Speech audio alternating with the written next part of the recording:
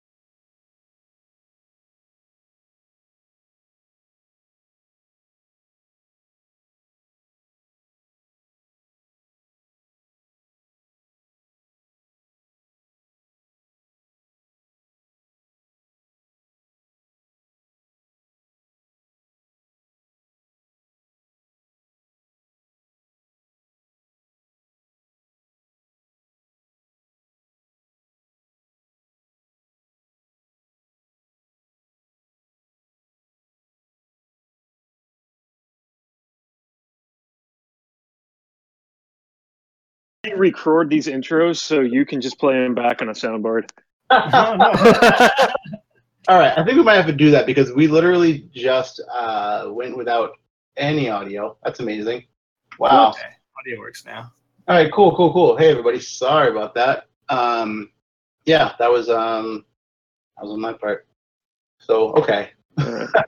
I'm gonna do another screenshot here of everybody in here, putting it in Voiceless Voice. Let's just say our names, introduce ourselves from the top. Decoded. Poop sick. Not Dan. Yo, Maxwell Smart Cub. MG. KXX face. Read me. Shell.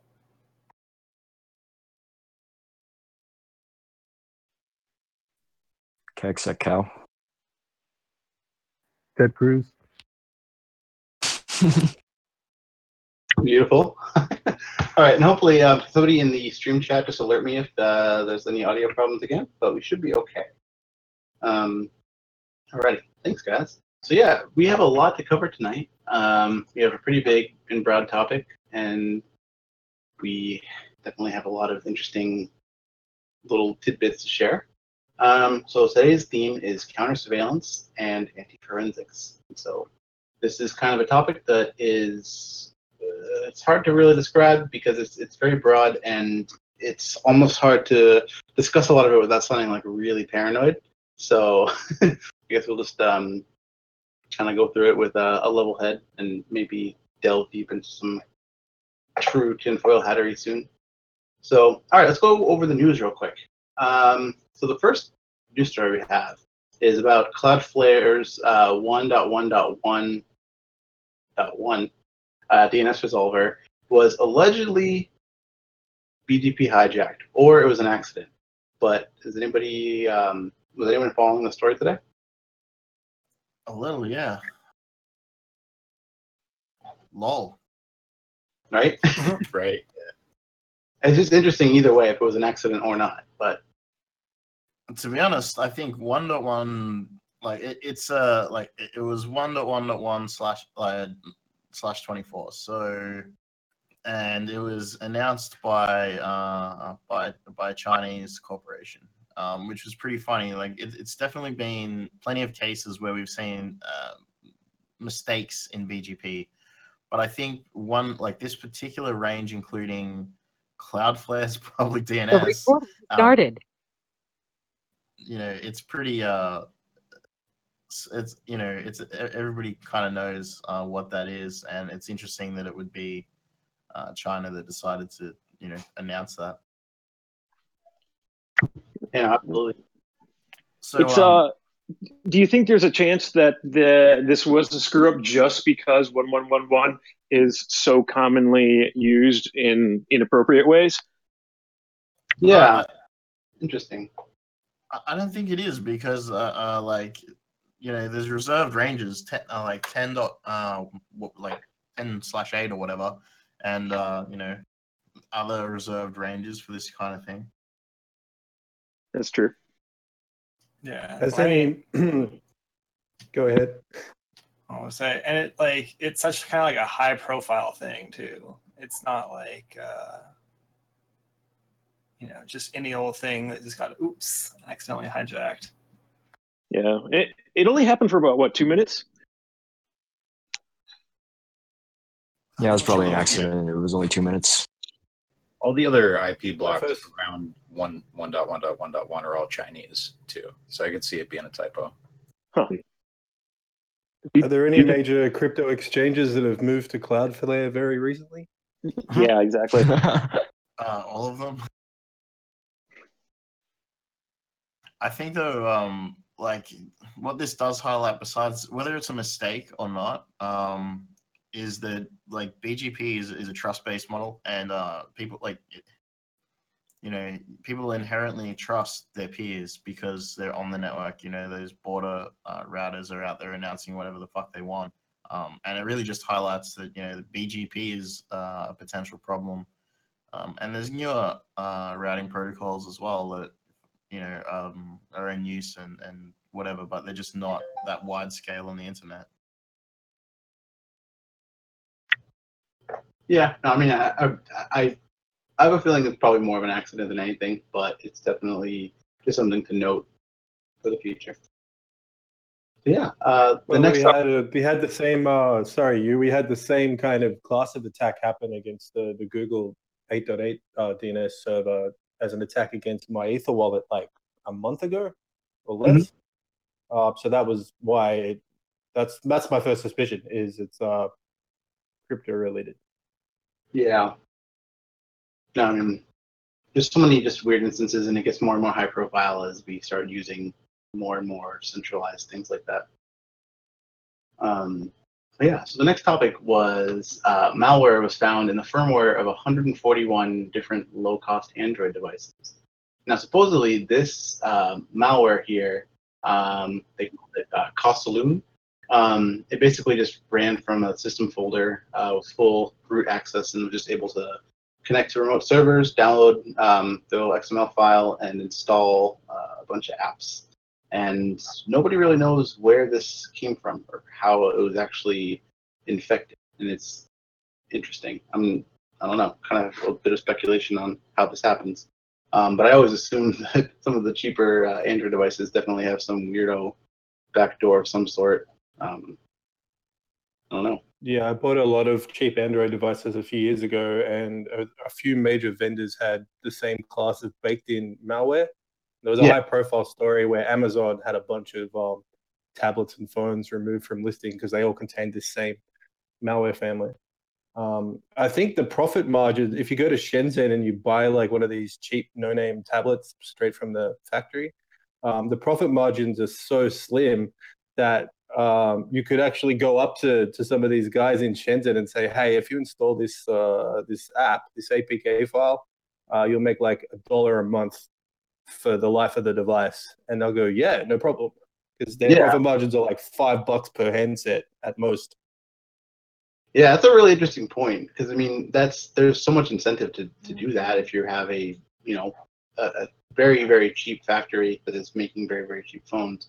Because I mean I was investigating a couple of different phones that I had. Actually, that's where I learned about Santoku. Faith was for reversing or for doing forensic stuff on this Android that I got called a CoolPad Rogue.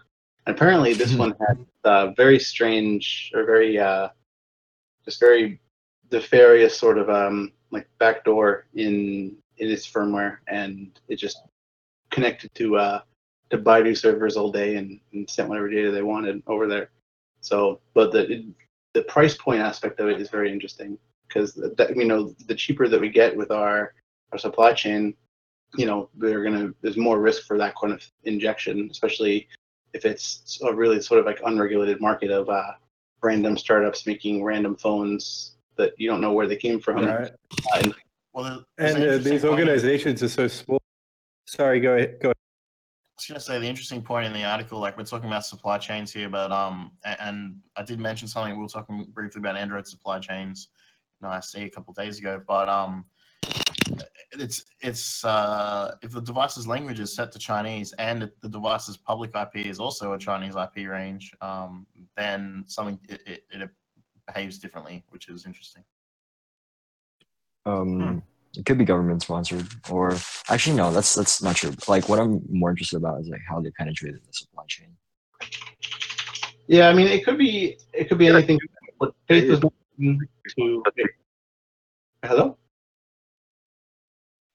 Yep. Hey, I was just me. Sorry, there's a little delay on the conference bridge, but I was just going to say the UK is probably going to be another one that once you're changed to it for the whole GDPR thing, it's going to treat you differently. So we're kind of getting into this territory now that based on your defined or location, you're going to be treated differently, technologically speaking. Yeah, that's true. With the supply chain thing though, if we look at in comparison to Apple, like you buy an Apple device from the factory, like from an Apple factory, which is probably in China anyway, definitely in China anyway for most components, and then the firmware, like iOS comes directly from Apple. But if you look at the Google supply chain for Android, it's like, oh, so Google there's upstream Linux, and then there's like Google, and then they've got their Android, and then that goes to the device manufacturers, and then the device manufacturers give it to the telco, and then the telco just fuck it up a little bit more, and then they put their own bloatware on there, and then you buy it at a store. And that's like how most people, like in Australia at least, get their Android phone. So it's there's a whole bunch of people putting their thumb in the pie along the way.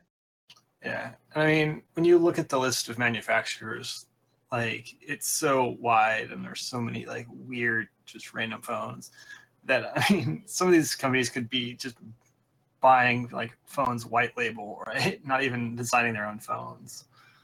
Like at this point, most of them are doing that. Most of them are actually doing that. And so I wouldn't be surprised if you see a lot of this saying, like, if you were able to track down to the actual like specific factories, coming out of the same exact place. And it's interesting. Like with Vue's example, the CoolPad company that produces the CoolPads, there's probably like one guy there that works on software and firmware. That's it. Oh yeah. He just changes the bootloader, splash image, and adds a couple of adware apps, and that's his entire job. Yeah. So we're not talking about people who actually care about their finished product, right? With almost probably any of these. These are just things that are just pushed. Yeah, and I think when they come out of the same factory as well, you're also sourcing parts like the wireless modems, which have their own baseband firmware, which is done in the same way yet again. And again, it's different with Apple because they obviously select their manufacturers, whereas Android, like if we're talking about $1 margin for every phone or for whatever, like that, we're not talking about a lot of money per device. So obviously they're going to go with the cheapest modems and wireless radios that they possibly can. And if that's backdoor, does that really matter? Not really. We're making like $1 each, right? Dude, I was looking at like the D-Link firmware for the router stuff that I'm doing, and there's like functions and bits of code and shit that are basically written by like 5 different companies. Yeah, if you look at have a look at Sun XI Linux. I mentioned it before. It runs on like QB boards and stuff like that. It's like an embedded distro. Well, it's an embedded set of kernel modules for like Allwinner chips, and like in the audio driver for some random kernel, like I don't know, the kernel module for the audio something or other. I found like a format string that then is like passed into system in the kernel. Like, why is that ever there? What the fuck? Hey, you said there really are there any of these guys or manufacturing places that are cheap and will take orders online or fabrication orders online? Because that sounds like a badass way to get like a phone that comes stock with not Kali, but your own version of Kali and like hacking tools on it. Like, are there any public ones? Or are these all kind of something that? No, I think a lot of it's kind of underground. I mean, if you know a guy in Shenzhen or you know a guy who works at like one of those factories, they can probably do it for you. I mean, yeah, these are the same people who make like knockoff iPhones. For $1 though, right? Yeah. Losing $1, giving it a try. That sounds interesting. You can get it pretty cheap because I mean a lot of the like actual like IP for the chips themselves has already been created. So you just have to piggyback on whatever firmware, and as Faye said, just change the splash screen and install your own whatever you want on it, and then just push it out there. But yeah, it just reminds me. Just you look up. Sorry, Faye. Sorry. Yeah, if you look at like Alibaba for like no-name smartphones and tablets, you'll see a lot of wholesalers proudly selling their device as like a 4 GB of RAM tablet, but it's actually only got like 1 gig or 2 gig of RAM. But they say that in the description. It says system info shows 4 gig of RAM, but it's only got 1 gig of RAM. That's why it's $30. Yeah, and they're proud of that. So when they're making such a fundamental deception against their customers and boasting about it as a wholesaler, hey, you could flog these dodgy handsets off as 4 gig tablets. Ethics are just completely out the window at that point. Like, adware is nothing compared to lying about the amount of storage or RAM in a device. Yeah. So it reminds me of this thing I saw on counterfeit stuff from out of Chinese factories, like midnight runs and whatnot. And it was a 15-year-old kid whose uncle owned a factory or some crazy thing like that. And this kid had figured out how to replicate some like cheap network interface cards, like PCI 100 meg NICs, and he actually was pretty good at electrical engineering, but it turns out that he really sucked at networking because every single device had the same MAC address. What the fuck? Yeah, so it was like, fine if you buy one, just don't buy two. That's awesome. All right, hey, we should get to the next topic, which is actually something I was really interested in. I was talking with README about this before the stream. So this is about the ultrasound firewall for mobile phones. So the ultrasonic audio thing, has anyone here played with it before? Like Google Nearby or Silver Push? These are 2 different technologies that are used for that. Talking about ultrasonic stuff? Yeah, so this is like... Go ahead. What were you going to say? I was making sure I was listening to the right thing there. Yeah. This is like basically like your devices or other devices can send data over audio to smartphones, similar to what we've discussed before with like ultrasonic stuff for Alexa. But this is something that that people, I guess, been using as a way to track people by using ultrasonic sounds to pass data back and forth between your phone without you knowing. And so apparently this, I really didn't know that this was a thing. And people have made a firewall to basically detect the sort of the signatures for this ultrasonic data transfer, and then disrupt that signal so the phone won't be able to actually interact with it. Yeah, it's interesting. The ultrasonic thing. So many people that are not really that deep into InfoSec worry about this kind of thing. About oh, don't you know that your Google devices and stuff nearby talk to each other, whatever. But I think there's it's in the realm of creating extreme paranoia. So well, it's mostly for advertisement, but it's been used in high-profile de-anonymizing. Yeah. Yeah, and I think it's pretty awesome to be able to detect that. But I think one problem that we have with this type of firewall is this has to be at the application layer, right? Yeah, so this is something that would be on the phone that would be doing this. And I think mentioning the marketing advertising aspect of this is interesting to consider, especially with all the other privacy invading things that are typically in the realm of tinfoil hat, but as soon as you throw marketing at it, it's different. Like the news today about, what was it, geofencing used for ambulance chasing lawyers to target people who are detected as being geofenced inside of a hospital. That's low. Yeah. But it's that level, right? It's oh, nobody's going to be using this against me. And then, oh, wait, advertising. It's honestly, I feel like advertising is the way to make a lot of this sort of thing real for people, because you don't think about it until you think about, oh, who's trying to give me a pop-up ad for Have you guys been in stores when there's been you go past the billboard and it'll be if you have Bluetooth on, you can receive the coupon code or something like that. It's oh, no, thank you. Yeah. Eddystone and other protocols like that for sending those kind of things is really weird. I know CVS uses those in America. If I had a bunch of money, you kind of approach this like Weave to some extent, where you abuse it, although more for awareness training. So the geofencing thing, that would be great to screw around with, and hey, we noticed you walked into the HIV clinic today. What's up? And just push that out, just to get people to be a bit freaked out. One thing, I was talking to a conspiratard at a juggalo conspiratard at a barbecue that he did.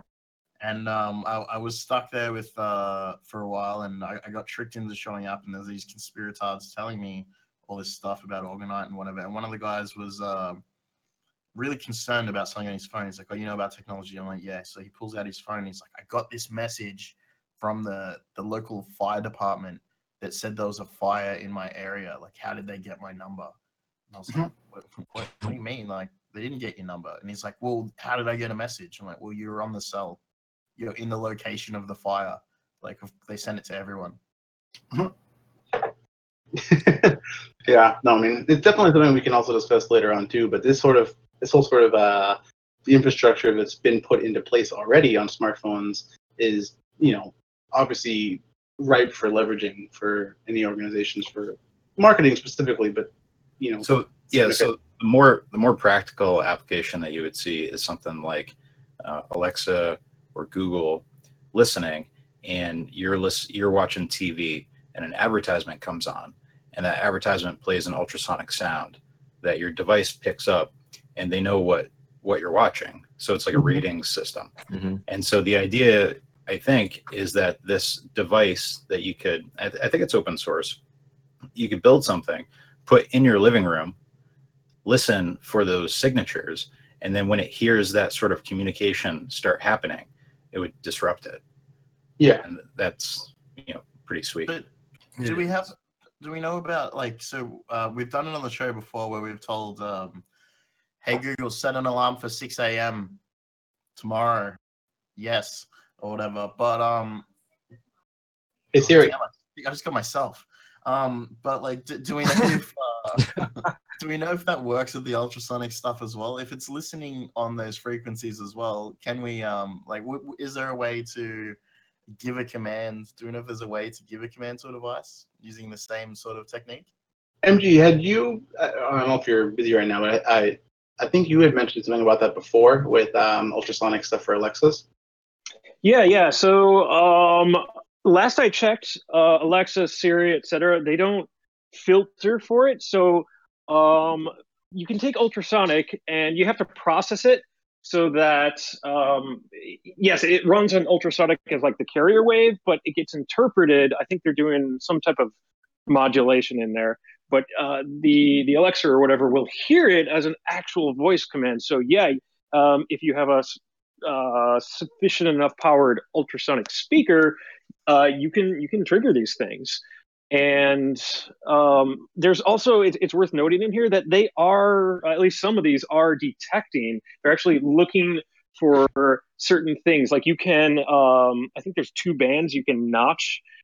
Basically, you notching is removing that frequency. So if you take 2 chunks of a very specific set of bands out of a command, usually used for TV or whatever, where you don't want to trigger people's Alexas and Siris, that can be done. So they're actually checking for that. So it's very interesting that they are not checking for the ultrasonic frequency. Yeah. Sound like a feature or a bug? Well, yeah, I don't. The notching. The notching is intended. It's if you're going to broadcast something for entertainment, you can put the notches into the Siri command or the Alexa command, and it will not trigger all the nearby ones. Interesting. All right, Rudolph, are you there? I'm not sure if he's here or not, but he had talked to me about covering this next story here. So if you can hear me, say hello. Oh, no problem. Hey.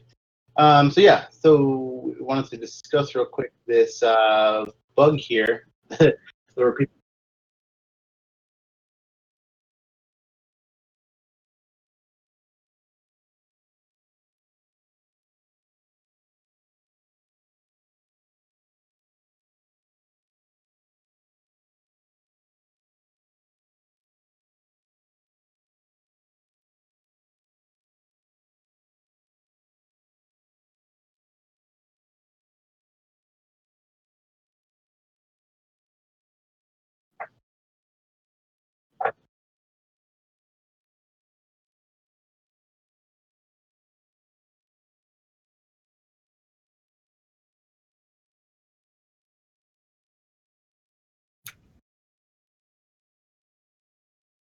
mean that you can't intercept the data in any way. No malware or virus, further say, can intercept the encrypted data. But they found a way to get bypass this with an exploit called Severed. But while I was reading it, I couldn't actually get how it was working. It was the exploit was based on the way that the translation protocol for the data from guest physical address to the translation by the VM itself works, but I couldn't actually get like how it works itself. So yeah, it basically said something. There's this secure encrypted virtualization thing that is supposed to encrypt on the fly. And yeah, I was looking for more info if anybody had any on how this worked, because the article that I have here doesn't give too much information on how you can actually do this, but it's basically ways to decrypt like file systems of virtual machines that are on your. There's a white paper on that.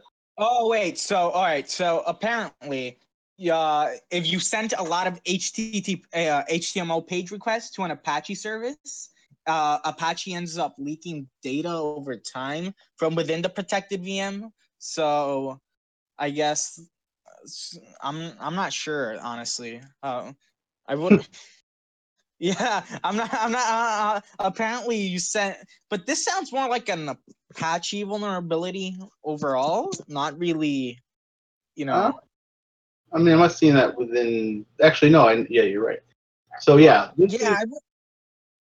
I've seen it within not specifically within AMD's virtualization stuff, but other leakages similar to like Rowhammer or whatever, with like cache bank hammering of OpenSSL on adjacent threads. I think I probably talked about it before, but again, like AMD are talking about doing this at the hardware layer.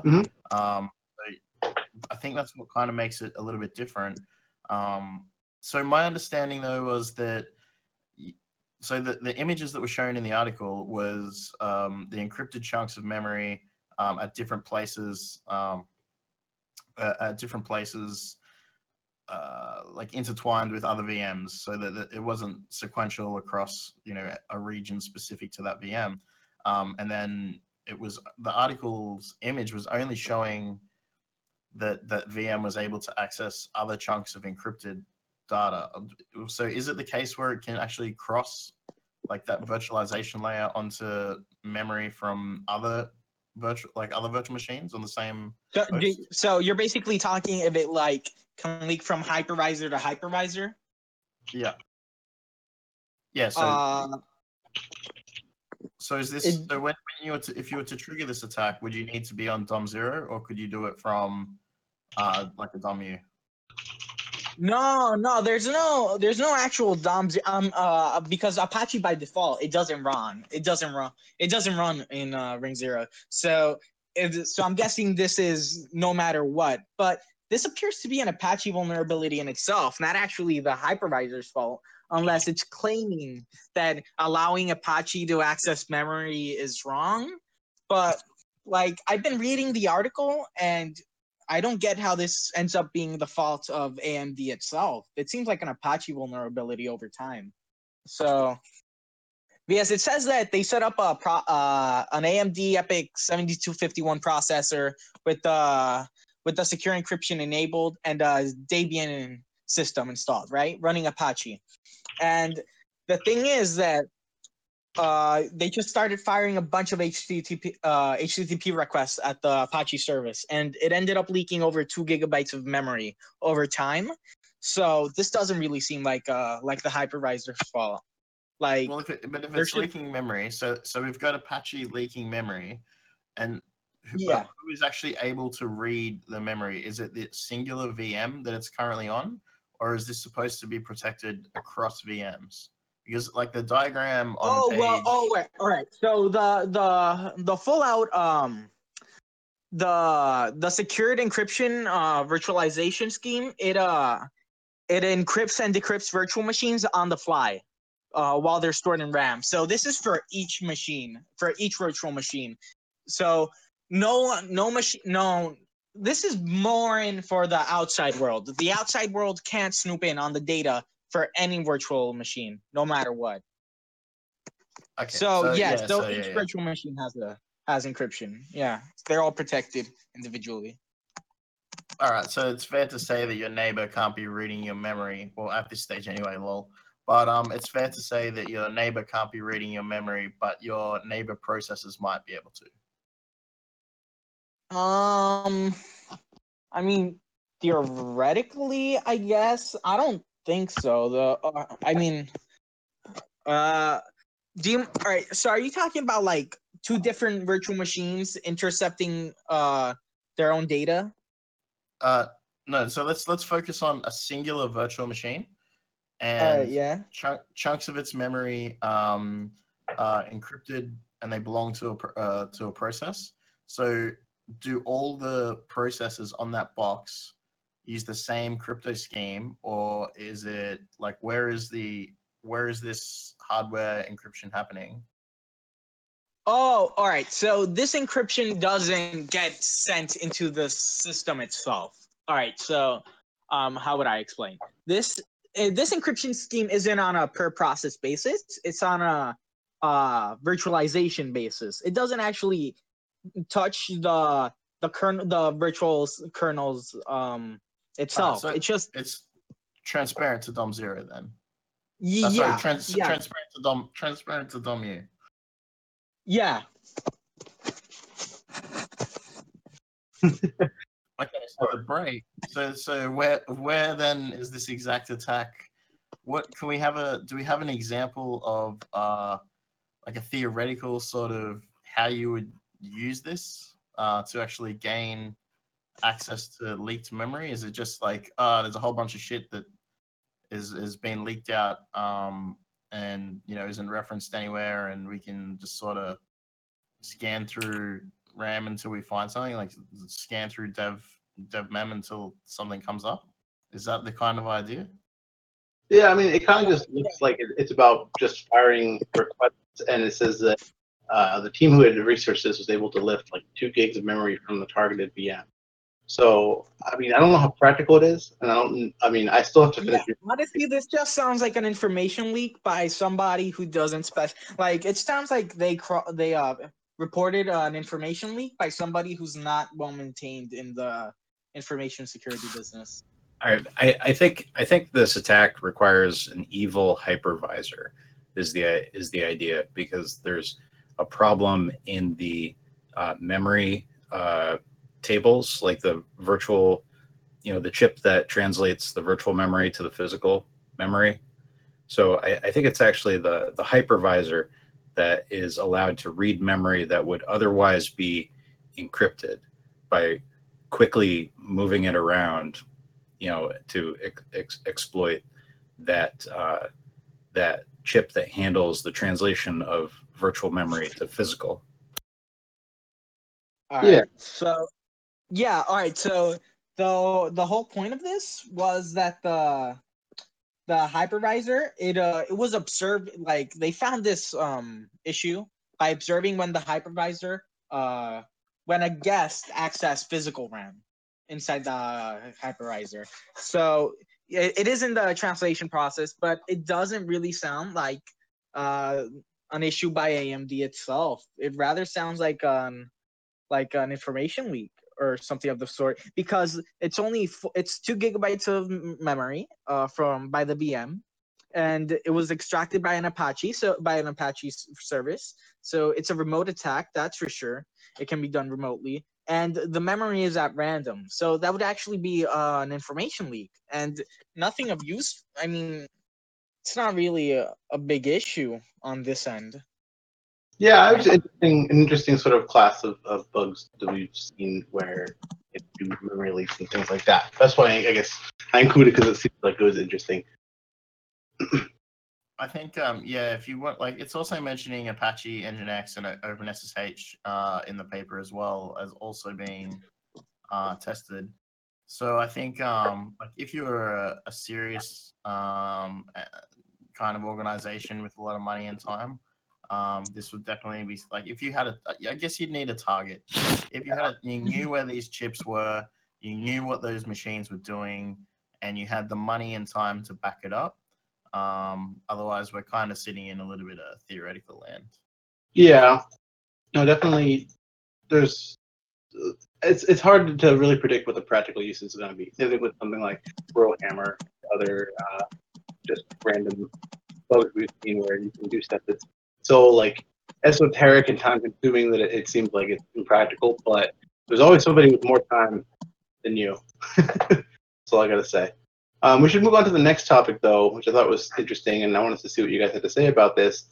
So the FBI had said something about how Russians had compromised some routers with this malware called VPN Filter, and supposedly Cisco as the people who had first reported it, and they had targeted a bunch of different router vendors. And I guess the short list of things that it does is it seems to try to target SCADA through Modbus, and it also has a kill switch that is designed to destroy the infected router on command. I just want to say, just quickly looking at the article, the very last line sticks way out to me. The hacking threat reportedly targeted devices from Linksys, MikroTik, Netgear, TP-Link, and QNAP.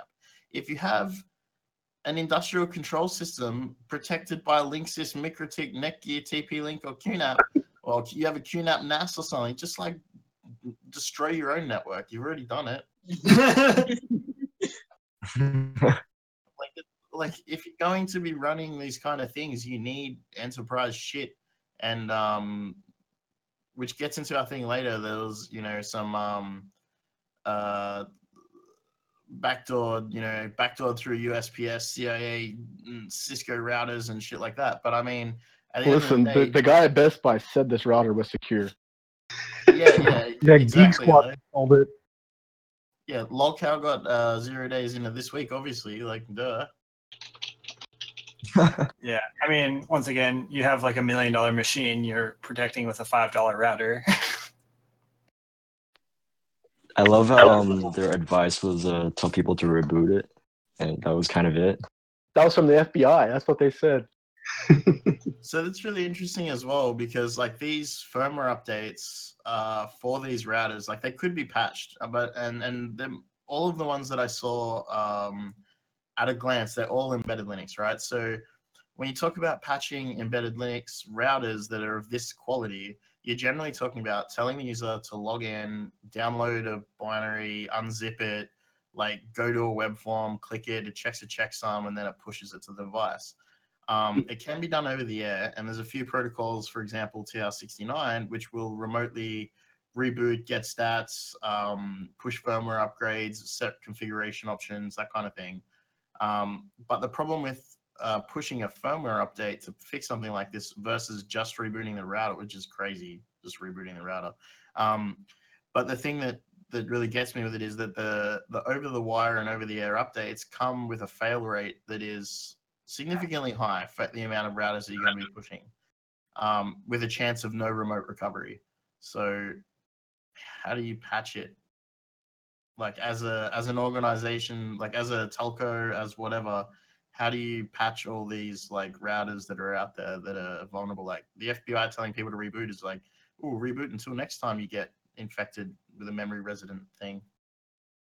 Well, I remember when Cisco owned Linksys for a short time, they turned on automatic firmware updates, and it pissed a lot of people off.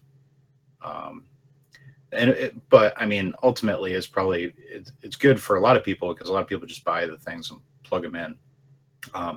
But during that same time, they had remote administration turned on. It was exposed on the WAN. So what I took away from this, the story was that rebooting the router got rid of stage 2 and stage 3 of the malware, but it didn't get rid of stage 1. And I think stage 1 was implanted by remote administration being turned on and people having default credentials. So ultimately, the strategy, I guess, that the FBI was taking is that after a reboot, they would have to go, whoever did this, right, Russia or whatever, would have to go do it all over again to get back to stage 3. And if these people also reset to factory defaults and change the password, like what was recommended, then stage 1 also goes away. Which stage 1 is like, who knows, maybe they're just like hijacking DNS or something, because obviously they're not flashing the firmware with stage 2 and 3, because then it would have some persistence. Yeah. Reading it seemed like what they were doing was their C2 was like PhotoBucket or Flickr, and they were pulling images and then reading EXIF data to find IP addresses to connect back to, which is pretty cool. Yeah. So I think, it sounds like that's exactly what they want to do, is just reset it so that, it's not like actively going on anymore and they have to go back and re-exploit everything. Yeah, I think one of the things that is totally missing, again, like supply chain we were talking about earlier, is like the firmware supply chain as well for routers, because like once a router is end of life, it's definitely in grandma's basement. Like it's turned on forever, and until her internet stops working, until it literally physically breaks, it's on, and it's probably infected, and she's probably DDoSing people. It's funny. I was driving around the other day, and I saw a router using web encryption still, and it was literally just called like grandma's router. 2 girls, 1 router.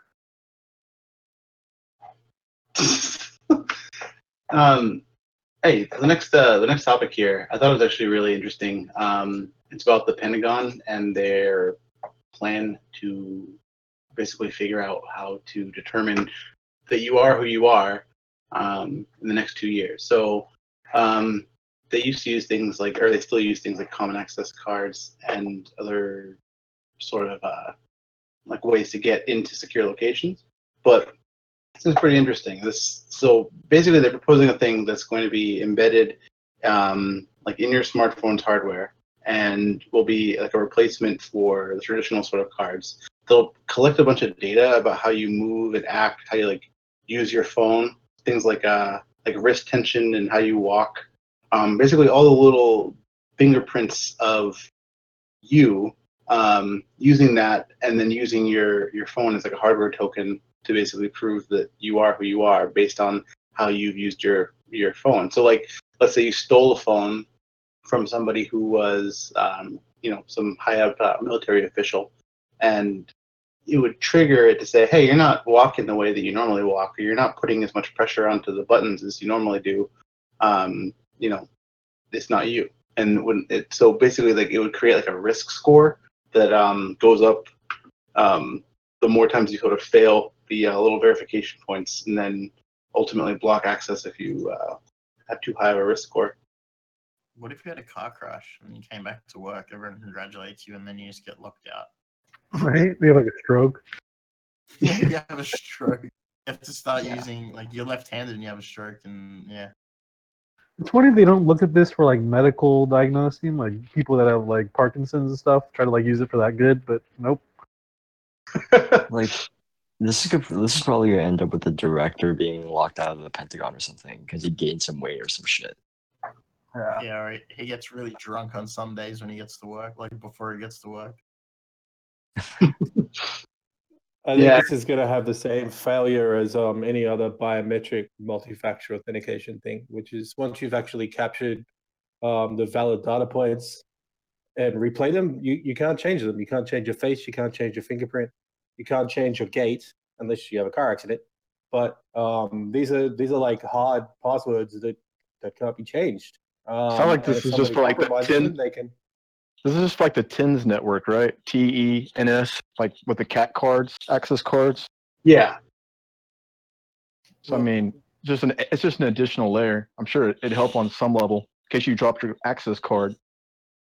Do you guys remember when the iPhone came out with its, whatever the latest one is, the latest fingerprint technology they brought out, and it got defeated by, I think, some Germans using the exact same techniques for like, lifting gummy bears. Sorry, who was it? I think they use gummy bears. I've seen all kinds of different ways they've beaten them. This was like they lifted a fingerprint with like sticky tape, and then they used an adhesive in a fish tank kind of thing. They built it up, and then they just made the fake fingerprints, and then were like, I got fingerprints now. It's like a really old technique. Yeah, I remember watching a DEF CON talk where they just used, like, they literally made a game out of it and saw how many different like items they could use to get the fingerprint. Sometimes they would just like take a fingerprint that was even still on the device and just push something up against it, and it would read. So oh wow. I'm not gonna say where I worked or whatever, or if I even worked there, but there was one particular secure location that I was working at for a short period of time, and I can confirm that the fingerprint scanner at the time of the turnstile into the knock was opened with a man's penis. Instead of his fingerprint, he used his penis. That wasn't you, right? It was not me. Definitely. Sure, dude. But dude, I was like, I watched it happen, and I was like, holy shit. How? Now, did you think that's a unique? Sorry? Yeah, was it unique? Like, it's a unique. Like, it's every man have a unique dick print. My experience. I think it was just more of a show that, like, it didn't matter, like, if the fingerprint was close and the error margin was so huge in that specific system, that he using an entirely different appendage, he was able to open the turnstile. That was totally you. I know it was. I wish it was. So the next thing we have on here is the Git security vulnerability that has happened or was just disclosed today. Of course. This one's pretty funny because it's not unique. We've actually seen this before in similar methods. I think DEF CON last year showed Git command and controls. So like if you have access to a repo, you basically create like a CNC every time devs like push and commit. But in this case, so I'll just quickly run over Git hooks. Like with Git hooks, you have a folder and your Git directory and you put stuff in there. You put shell scripts in there with specific names, and then on events, those scripts are triggered. So post commits is to make sure that you run your JavaScript linter, so your linter looks correct and stuff like that. But there's no limit to what you can actually put in these scripts. Now, Git have had the foresight to disable running certain hooks and not cloning the actual hook directory when you clone a Git repo. Because remember, a Git repo, when you clone it, is literally as it says it's a clone. It's an exact copy. And now the hooks are left on like the server that you push to, so that if you have hooks to trigger CI/CD, like build assets or whatever, that won't be triggered on when you start doing shit on your dev host.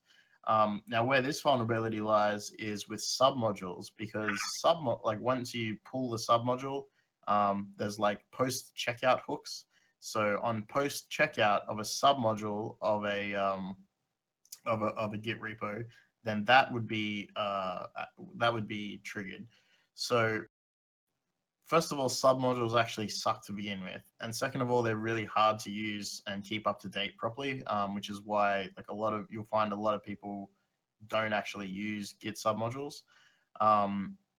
But in the case where they do, like if you're an attacker and you control a Git repo, you can add a malicious subrepo like 15 repos deep, and then as part of the normal submodule checkout, like pull recursive from upstream or whatever, you would get that hook to execute on someone's machine with the privileges that they were running Git as, which in a lot of like production environments or development environments or whatever, if you're checking out some specific code, a lot of DevOps will do it as root because they don't have writable directory. Like they don't have writable access to where the files need to be checked out. So they'll just like sudo git pull rather than like sudo make the like cd like git checkout dot and then whatever. So it's pretty interesting how it can be used. Yeah, definitely, especially like in the rapid sort of prototyping and just cloning repos and stuff and pushing into production. Yeah, definitely very interesting how this can be leveraged. That seems like a fundamental failure of just the idea of having a post command that can automatically execute when you clone a repository. That just seems like really terrible thinking to me. I understand why it exists, but maybe they need to split off like git clone and git install to be two separate kind of things. Like an installation of a package is going to have a download and execute thing. But to clone a repository, that's like adding a file inside a tarball that runs commands when you extract the tarball. It just seems like a fundamental fail to me.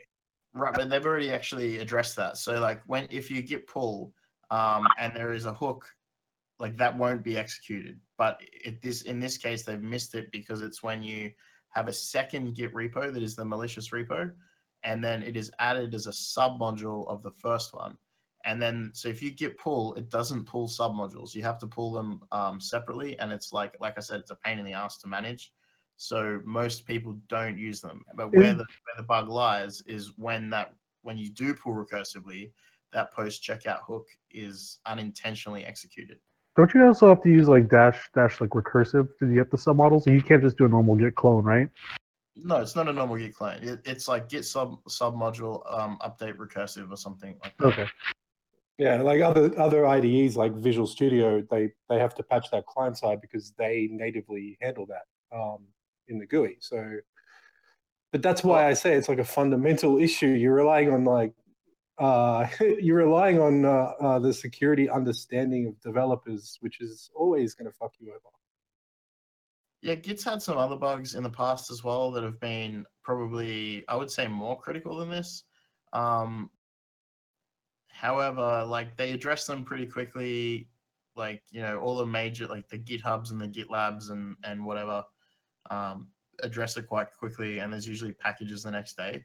But then you've got to look at the kind of dev who uses Git, and your average kind of guy who just has a MacBook Pro with Git installed and Ruby on Rails, like he's probably never going to update Git unless he gets it from Xcode, because Xcode installs Git tools on Mac, I believe. But yeah.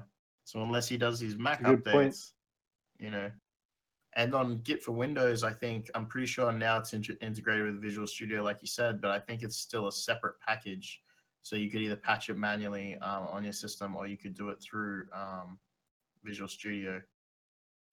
And then on Ubuntu, for example, Git is part of the base image now. Yeah, definitely.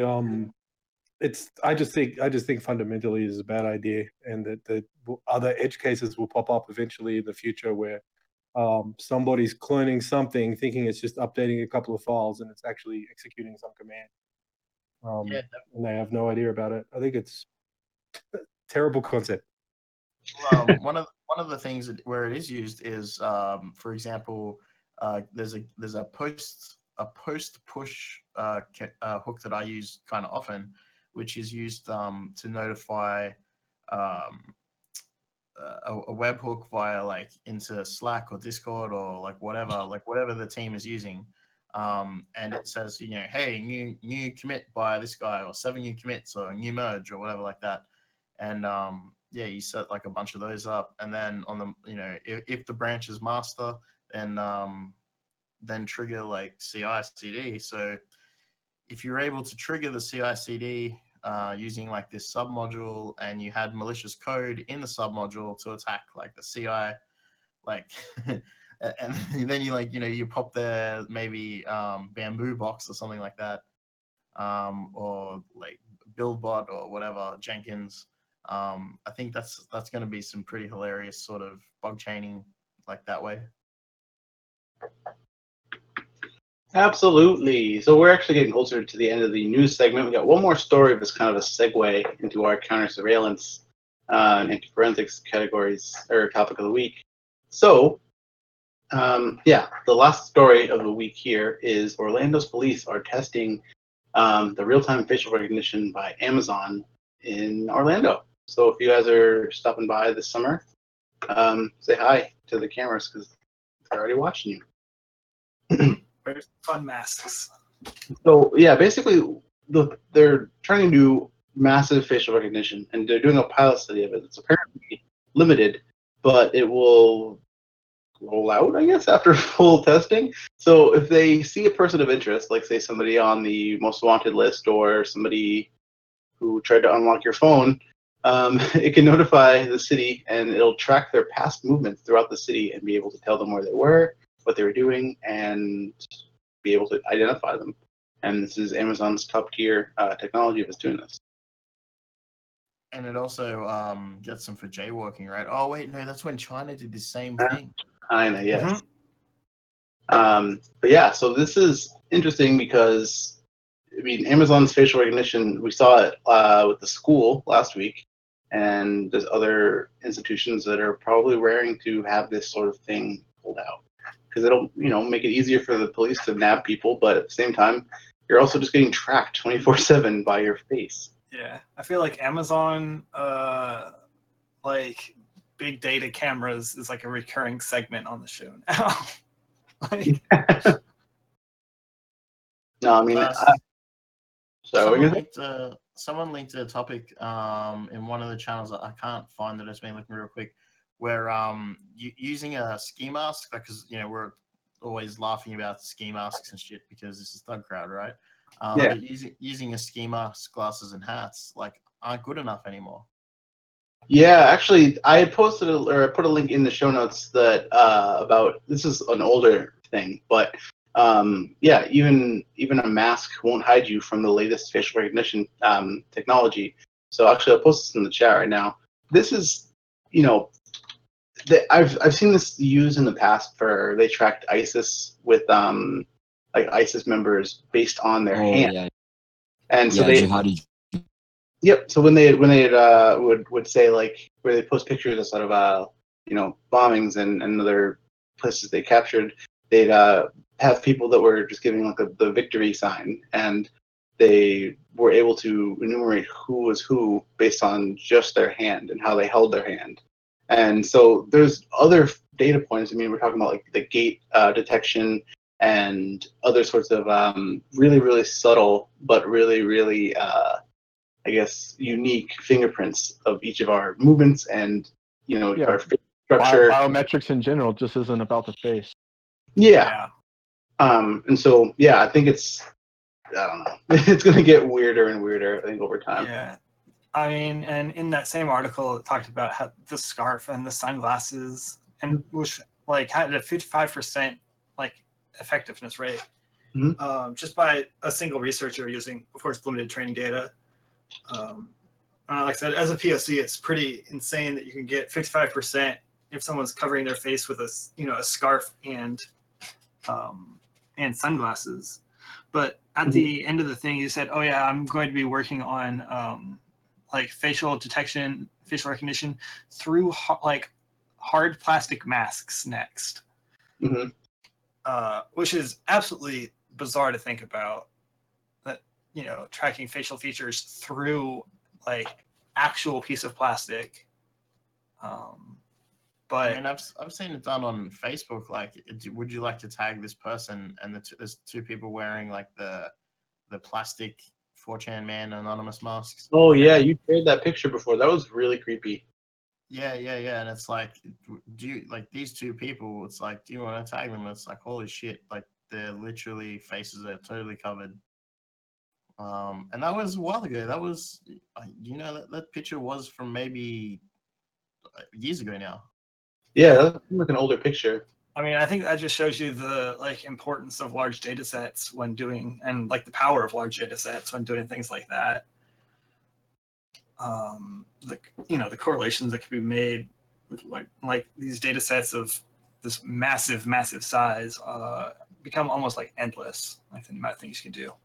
Yeah, I wonder if you can like FOIA request your own information from this project. Like I lost my phone. I lost my phone yesterday, and I really need to know every place that I was, and I had a long night. So you're gonna have to help me out. Yeah, or I blacked out and I was robbed at some point during the night. And you can get it with a subpoena. Yeah. Well, yeah. No, this is this all leads into our actual topic, which we can start talking about now, which is counter-surveillance and anti-forensics. So yeah, we discuss counter-surveillance quite a bit in terms of both anonymity and privacy and OPSEC, but there's a bit more to counter-surveillance than we might be touching on. And so, like, I guess we put out this poll on Twitter, and everybody voted on this, with a close second to the nation-state hacking one, which you can do for a future episode. So I guess we can go over some of the sort of basic concepts of it, and then just get into the more practical uses and little stories that we might have. So what is counter-surveillance? How would you guys describe counter-surveillance? I think we should probably clarify, like, counter-surveillance as a practice. There's probably two main scenarios. One, which we've talked about a shitload, which is OPSEC. And that would be mostly the more passive side of it. But there's also the more active side of counter-surveillance for doing things like sweeping for listening devices and, being very tinfoil hat paranoid, which we've also done. We've talked a lot about paranoia as well, and when paranoia is warranted. And I think if you're in the situation where you are worried about counter surveillance, that that's when that paranoia turns to like legitimacy. Yeah, absolutely. I mean, there's legitimate reasons for counter surveillance because there are scenarios where people are under surveillance or espionage, and so there. This kind of goes back to, I think, Faith, you had shared like the Thing, the listening device that was used in the 50s, I believe.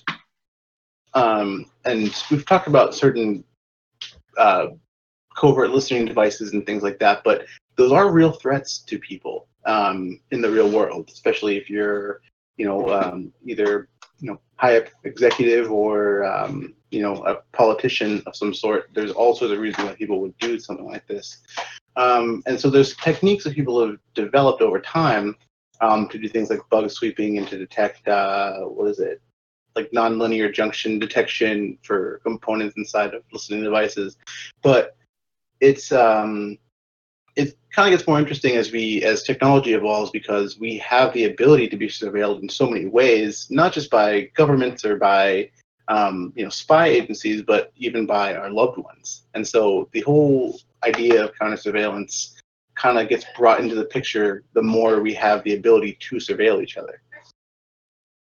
Yeah, I think like we were talking about earlier, the ultrasonic stuff. If you don't want to, like just straight up, if you don't want to be involved with any of that shit, don't own any of those devices. Like, put them away from you, far away. The RMS method. Yeah. Hackers will be free. Man, I was reading his webpage today. It's just gold.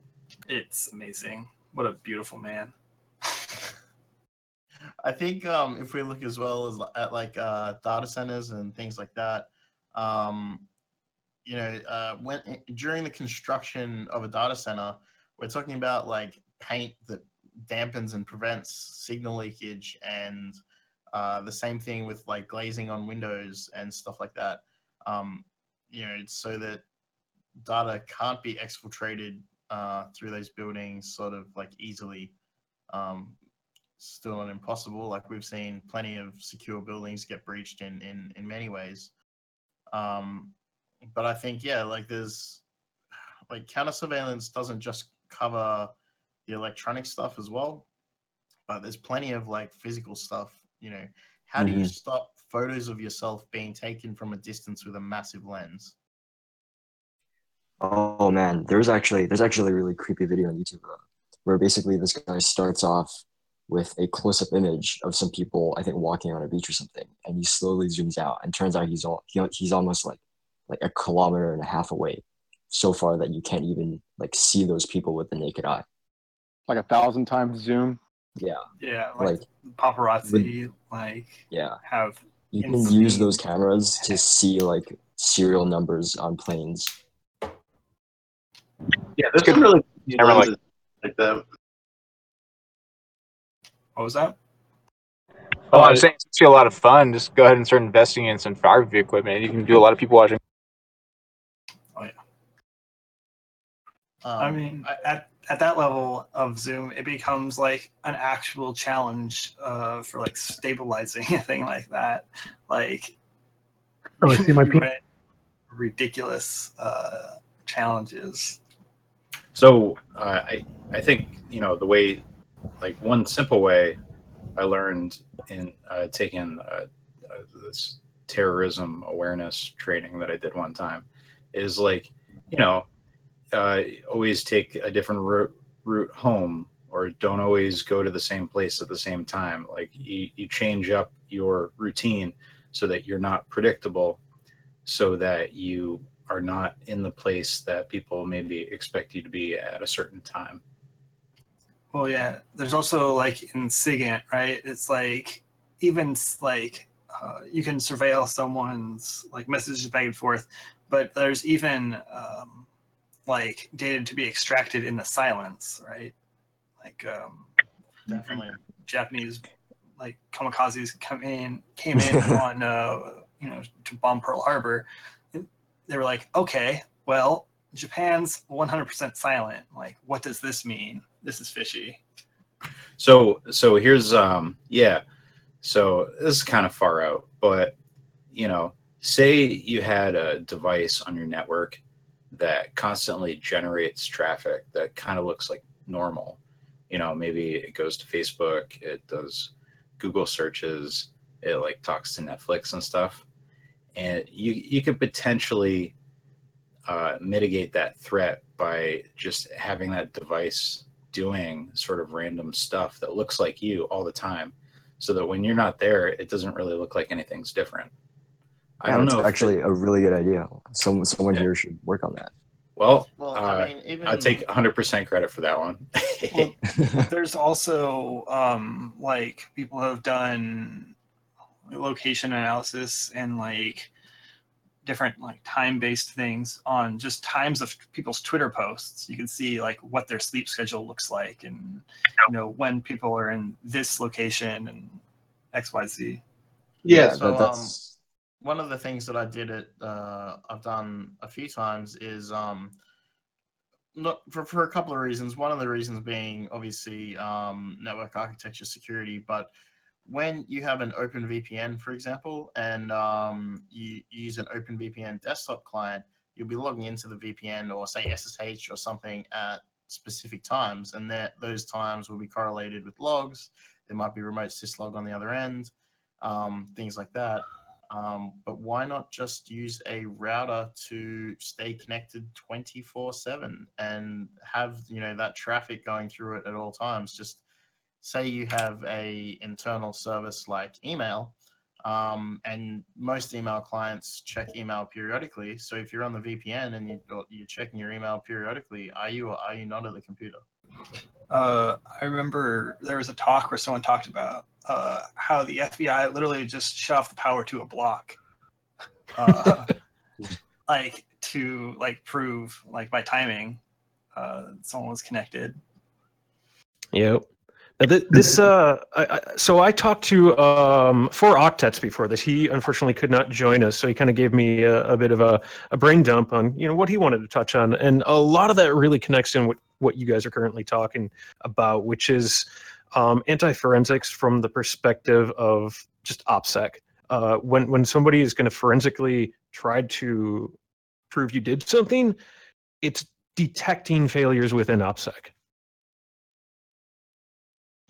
Yeah, that is true. Because we do stuff like try to randomize things, try to maybe have something like a mouse jiggler or something that might open up random connections to websites and things. But there's also the real things that you're going to be doing. You're not really going to ever create a full profile of yourself that would be able to concurrently work alongside you to randomize. Because if you have a computer making that, then you have also a computer that can read that and say, all right, so this seems to be every 5 minutes opening up YouTube and every 10 minutes opening up Reddit and then cycling through 3 pages each time in the same span of time. That can be filtered out pretty quickly because you would say, okay, this is not a person doing this, this is a bot. Just the same thing as you can determine, comment patterns or when somebody bots a SoundCloud song, or something, anything that you would get a red tube in there. Yeah. So when people do stuff like that, you can tell, all right, there was 300 comments on this thing all in 5 minutes. This doesn't make any sense. Even if they try to look natural, it's very difficult to make yourself seem natural. Exactly. I got a little story about a bot that I wrote to play a certain online game, and this is like a third-party service to do with that game, and it became a back and forth between me and the developers. Me, a couple of other groups were doing the same thing, and the developers, and basically how it went was the first iteration of my bot got banned in like 5 minutes, and I was like, oh, okay, that's fine, making an account, do it again. And as we progressed, we actually got to the point where I was using like headless browsers and stuff like that. Like I'd gone from using like URLlib in Python to now we're talking like Phantom.js or whatever.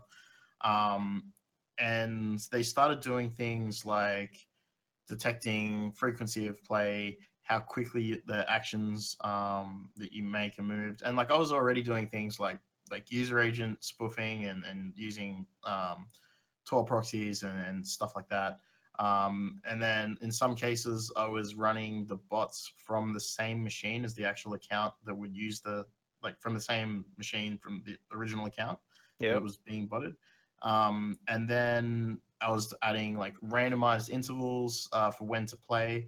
Eventually, I split it up into a whole bunch of accounts that would take turns in seeing so that each bot only had to check the site one day of like when it was able to play this game.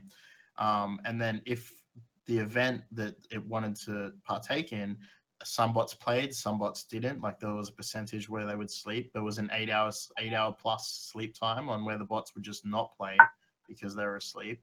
And as I started adding these features, the dev was actively writing in these things to detect me, and it was pretty fun, really. And then eventually, they did one trick that slipped me up pretty good for a while. And what they did was they created the exact form that I was looking for, but they put it next to 1,000 pixels left. Yes. And awesome. The only person who would see it were the bots, and they clicked it and they all got banned. And I was like, all right, fuck this. I've made bots. That's a good story. Well, there's more. I've made bots look like people. How do I make people look like bots? So then I released a Chrome plugin that would give you a notification of the event. So then what would happen is rather than the bots checking the site, a whole bunch of people would install the plugin, and they did, and it would notify them when to play. So they would click on it, go to the site, click on the button that was, now's the time to play. And that would actually trigger the bot. So a person, like I now had people telling the bots what to do, like through this convoluted sort of CNC type deal. And this was like all for like a stupid, like tiny web game. This wasn't even for anything good. This is just a lot of fun. And so now I've got people looking like bots because every time that the bots play, a whole extra bunch of people are playing as well. So it was super hard to tell the difference between who was a bot and who was a person. Now, the final thing that slipped me up, besides the site shutting down, but the final thing that slipped me up was in the Chrome notification, what they started doing was adding a hidden, so they obviously had downloaded the Chrome plugin, extracted it, looked at the source code, had a look how it grabbed the contents of one of the fields shown in the notification, and they added the user ID like that was invisible on the site, but it came up in the pop-up still. And then they manually went through those and started banning people directly off their user ID from the Chrome notifications. And that was that was a really fun back and forth. And the dev actually hates my guts, but I really think. I wonder why the website shut down. Yeah. Well, they actually got shut down for having real money involved in their system that was supposed to be fake. Like it was a fake gambling type thing, but there was no real money involved. And eventually it came out that these guys were selling credits for real money on the side, and that's when they got shut down. Nice. They were actually MG, we spoke just before the show. Do you want to talk a little bit about the RF jamming kind of counter surveillance techniques that you've looked into? Yeah. So there's at a raw RF level, there are things you can do that make at least pinpointing the origins of your signal a little harder. If you ever looked at just the general sound output of or just an RF signal of any form, you're going to have a noise floor, right? And generally you have to broadcast above the noise floor to be heard. That's technically not true. You can actually broadcast below the noise floor, and as long as you are tuned to the right frequency that you're expecting the transmission on, you can still pick that up, and you can do things like widen it out to make the throughput better. But that makes it a lot harder from a scanning perspective. You're looking for things that, they're bright in the spectrum, things that stand out. So it's a lot harder to kind of track you down that way, because you just do not stand out of the usual crowd that people are expecting. So that's one interesting technique. Of course, it's not absolute. Eventually they'll find you, but it's an interesting approach. And then there's just hiding on lesser used bands, kind of the security through obscurity approach.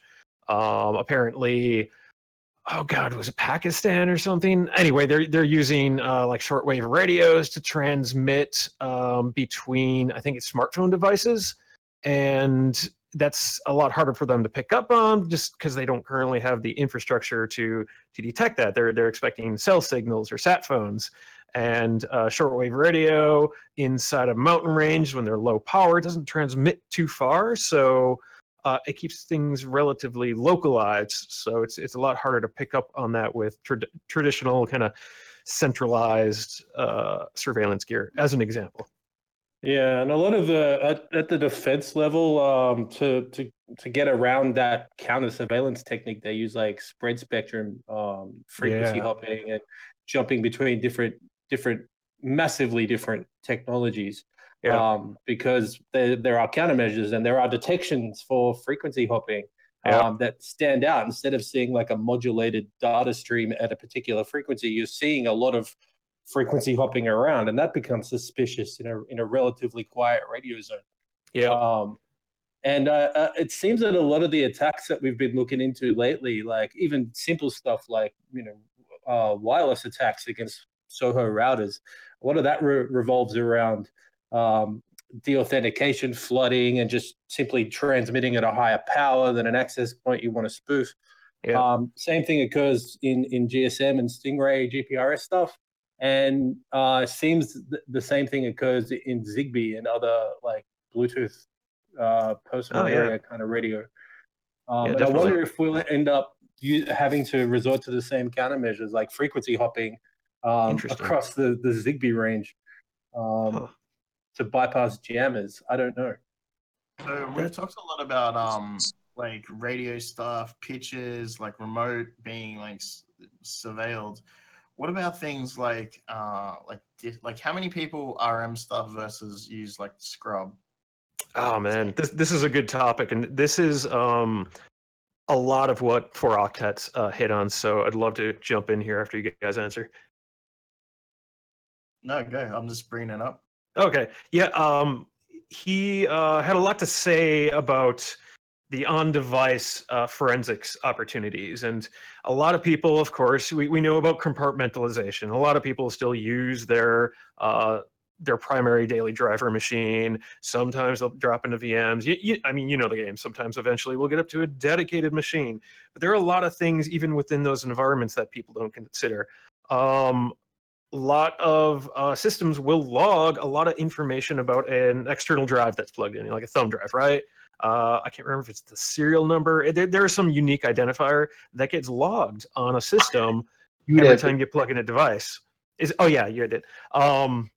So, for example, if you get your house turned inside out, they're going to look at that if they have access to it, and maybe there's one device on there that they actually don't have an inventory. They're going to know that's probably a really attractive device to go look down. And when was it? Like 2 weeks ago?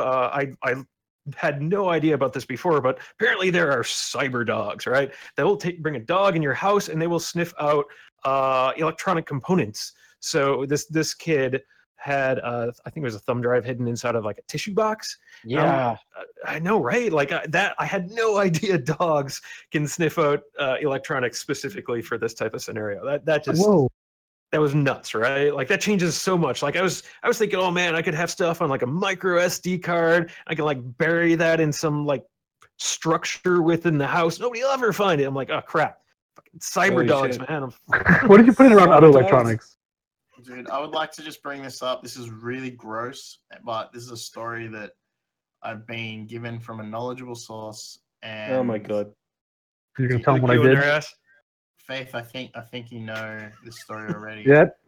Thank you. It was a jar of a person's personal stash of their own bodily fluid. Oh. And there was a thumb drive hidden in that because they thought nobody would touch it. And it turns out someone just put a glove on and dealt with it. Jokes on them. Oh, goddamn. I guess if Yeah, you can't exactly. hide it, at least make it make someone else have a bad day. Yep. And spinning off that a little bit more, there's VMs, right? There's a lot of things people don't consider there. Like those are taking memory snapshots in a lot of scenarios. Like if you don't shut it down cleanly, I think VirtualBox actually is probably doing snapshots more frequently, but you're effectively creating a forensic image of your VM environment and pushing it to the disk on your host machine if you don't know what you're doing there. And that, again, that can totally screw you. Endless logs in many locations. So obviously this points towards, have some sort of ephemeral non-static system, like Tails, right? Ideally push that to a dedicated piece of hardware, but ultimately you should be looking up how other people are getting busted, because it's really educational. It'll not only tell you what not to do, but it'll show how forensics really are being done and what they are looking for, because it doesn't always line up with best practices. You guys remember there's one feature of Backtrack that I don't know why it isn't in Kali, because it was a super smart thing to put in there. And that was you could boot Backtrack to memory and then remove the storage altogether. Oh, what? You could have That's what Knoppix did too. Yeah. And that got removed a long time ago, but that was in Backtrack up to Backtrack 3, I think. It was removed in 4, maybe. I'd have to check that. But Mossad must have issued maybe a command to shut it down. Man, maybe interesting. But I remember something about actually forensics modes actually does that. It doesn't mount any of the drives. Interesting. Yeah. And there was a super silent mode as well, where when you booted, the network stack wasn't started at all. So you boot with no network stack, you boot directly to RAM, and then you choose what you want to up. Yeah, and you also like Plan 9, just because it doesn't work. But no, seriously, like I think what happened was, because if you remember, like Backtrack didn't used to start the window manager either, which starts dbus, which starts like it's all system D shit now, starts network manager. And previously, like, you had to up all that stuff yourself. So you would start and you'd have a root shell on a console, and then you would decide what you want to do. And I guess Kali's just been dumbed down so far for mad skids that that's the reality we live in now. I don't know. I think it's probably more to do with the fact that a lot of pen testing needs a web browser now. Yeah. And Backtrack was like the pre-web app. I mean, web app bugs existed back then, but you're like PHF, CGI, Perl exploits and stuff. The Backtrack was like for network Linux stuff, not so much for like Windows and web app stuff. Yeah, it definitely didn't have the tool set, but I'm pretty sure it had browsers and things like that. I can't remember. Yeah, you just didn't have to boot it up by default. And for most use cases, you never really needed to start X at all. So you didn't need a window manager or a browser. I'm just trying to find this. Yeah, I'm just trying to find this tweet. I can't remember who tweeted it.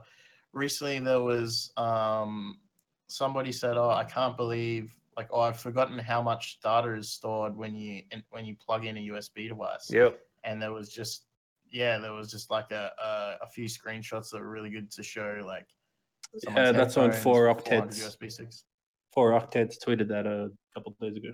Yeah, exactly. That's the kind of stuff he was talking about. Yeah, depending on what you do with the drive, I mean, just plugging it in, of course, is going to create a log. But sometimes you will leave indicators about the contents of that if you're accessing or executing anything on that drive that stay on your system, unless you're intentionally seeking out and destroying that. And of course, depending on how you destroy it, also can create forensic problems for yourself. Hey, we just got an interesting thing in the chat. So, Kittles and Bits here says, sounds like something that Pirate Bay was using, because when they got raided, the feds cut the power. and all their servers are running in memory, so there wasn't anything on the disk for forensic purposes. Yep. I think that's one of the things I missed about CD drives was that it was a read-only medium for the most part. So you could boot from CD and just not have a hard disk, and then when you put reboot on cron, and no logs, no crime. Yep. I mean, no do crime, no crime. No crime, no crime. Yeah. I mean, luckily thumb drives are relatively cheap, so you can just obliterate the things, but it's not that same level of assurance of guaranteeing there is no way something was written to this.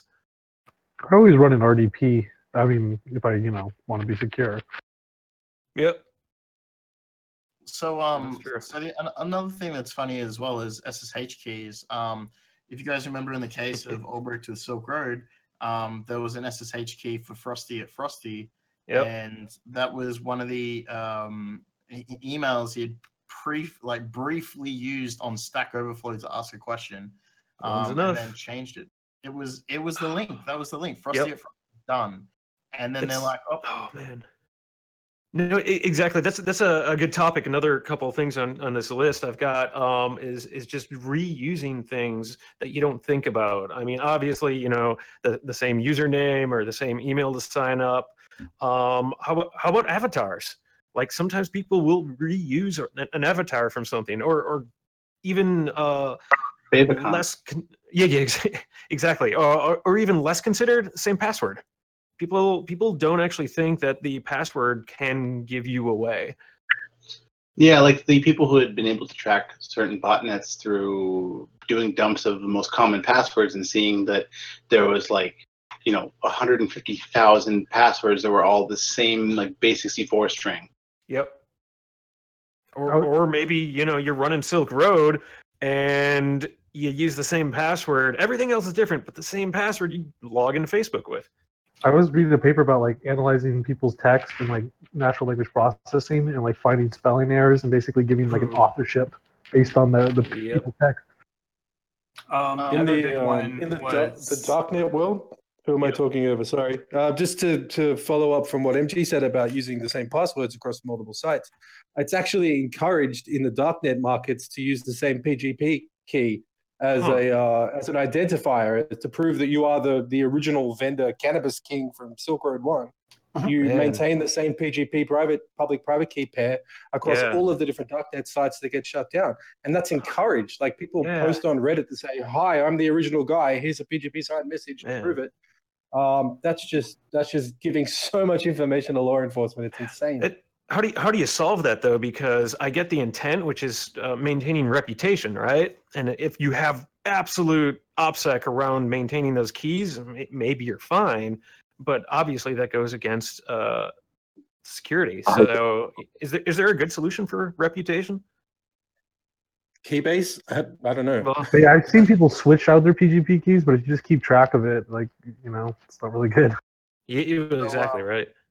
Another thing as well is if you look at eBay posts, say you've got 10 people who do eBay posts, a lot of people who are into eBay, if they've got 10 accounts, they all look all the posts look the same, the content, right?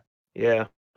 I just wanted to bring up as well, if you remember that Cisco, just speaking of darknet things, Cisco had a technology that they were using for packet analysis, post-exit node and pre-entry node, where they were able to detect users passing through the Tor network. Did you guys see any of that? Off the top of my head, I don't know what you're talking about. Can you explain it a little more? Here's a motherboard article about it. I'll just put in the voiceless voice, but it's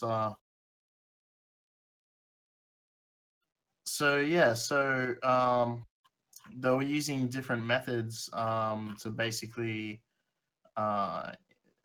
intercept traffic in clear text regions and be able to sort of determine who people were at either ends of the darknet. Now that obviously doesn't include that's going from ClearNet to darknet to ClearNet. Yeah. And it works a little different on the actual if you're going directly to an onion site. But even still, if you say you use Tor for a bunch of stuff and then you use Facebook as well separately. But Facebook tracks what you start typing into Messenger and the way that you type it, the speed of your keystrokes, that kind of thing. You can still take that back to the darknet and go like, hey, someone who's using this site is typing in this way, like exact way, and now this is like a new point of data to track someone. Huh. Emoji analysis. Stroke stuff. Southpaw. Yeah, emoji analysis, a real thing. How fucked up is that? We've used it before, not just here recently. What a world we live in.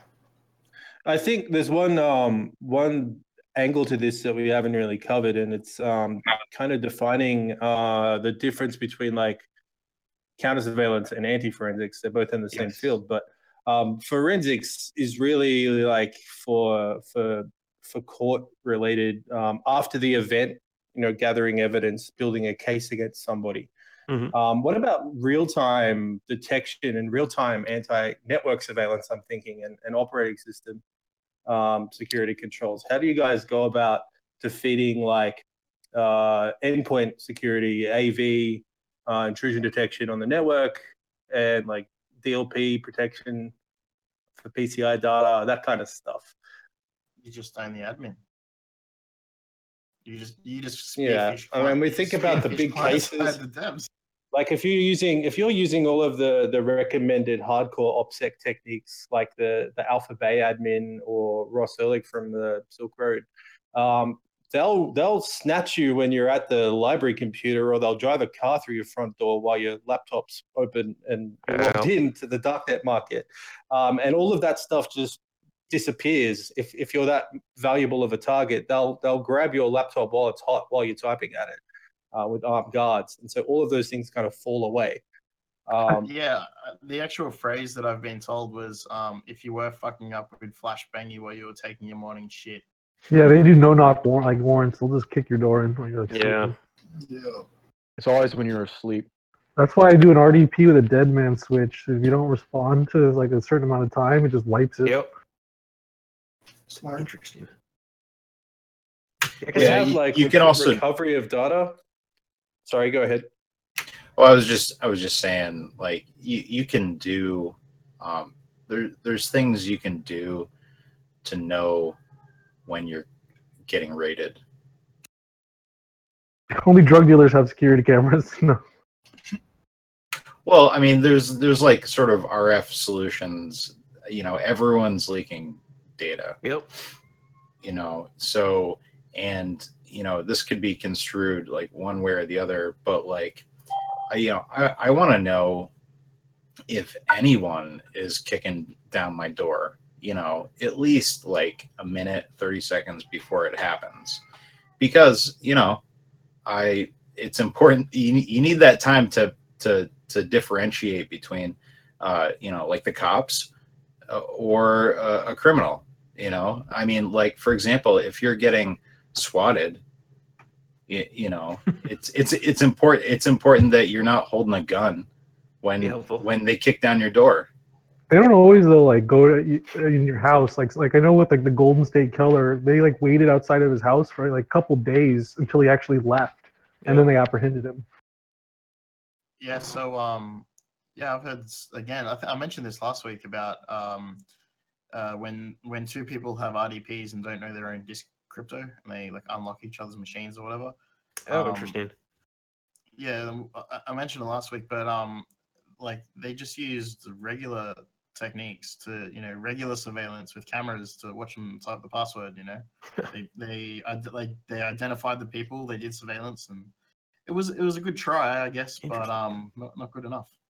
That kind of on the periphery of that, going back to before they know physically where you are, I've asked this to a few people, and the answers are interesting. So how would you guys defend against this? Which is basically the investigator, the attacker, whatever it may be, gains access to whatever wireless device is kind of connecting in your pathway, whether that's your home router or the laptop, whatever it may be, and effectively does a site survey to see all your neighbors' wireless access points, and through that, you're effectively leaking your geolocation.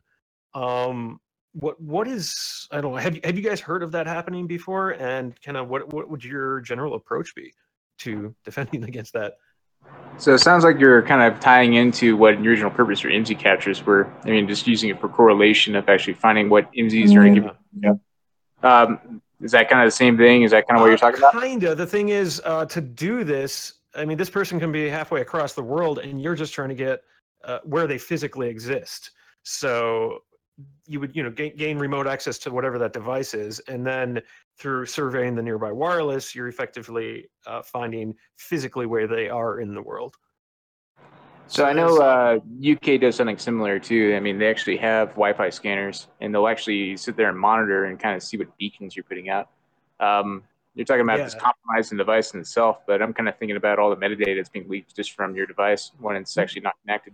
Yeah, exactly. I mean, that's kind of the reverse of it. Is like, are you emitting something and monitor there? This is kind of the opposite direction of that. It's like, what are your neighbors emitting? It's like Skyhook, the same way you do geolocation based on wireless nearby. You just gain access to the machine you're after. So you can't. It's funny. Sorry, go on. Well, you can't stop your neighbors from transmitting the MAC address of their hotspot. Exactly. Right. So, I mean, you'd have to do something kind of custom so that your device, I don't know, man, but you can't stop that. Paint? Aren't like the routers, don't they increase their broadcasting range depending on where you are? So like you can maybe monitor how powerful the signal is? Yeah, 802.11k.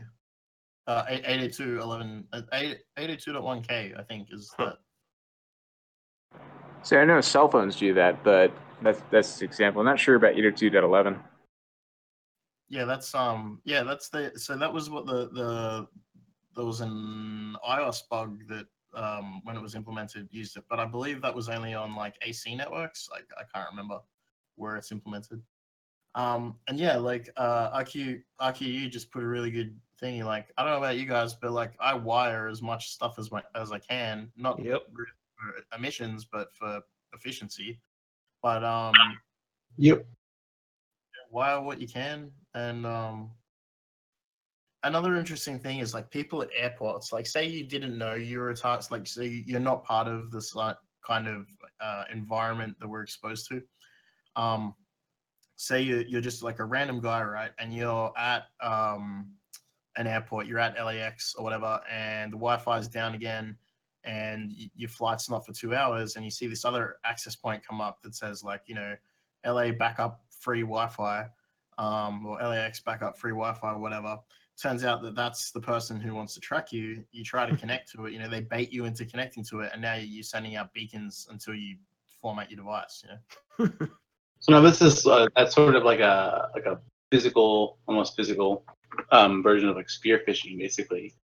Right. You'd be able to set up something because people are predictable, and if you're trying to, track and target somebody for something like this, it's definitely easy to determine where somebody would be, what somebody would be doing, and be able to just kind of go in and do something like that. Same thing with we've seen that with I think it's in China with the access points that just side load a bunch of weird like APK malware. They do that with Bluetooth too. I know there are companies that monitor your Bluetooth signal as you walk around a store to see like the foot traffic. Yeah. So I heard about that too. It's pretty cool stuff. Have I ever talked on the show about the Bluetooth on the train? No. What's that? So there was a guy.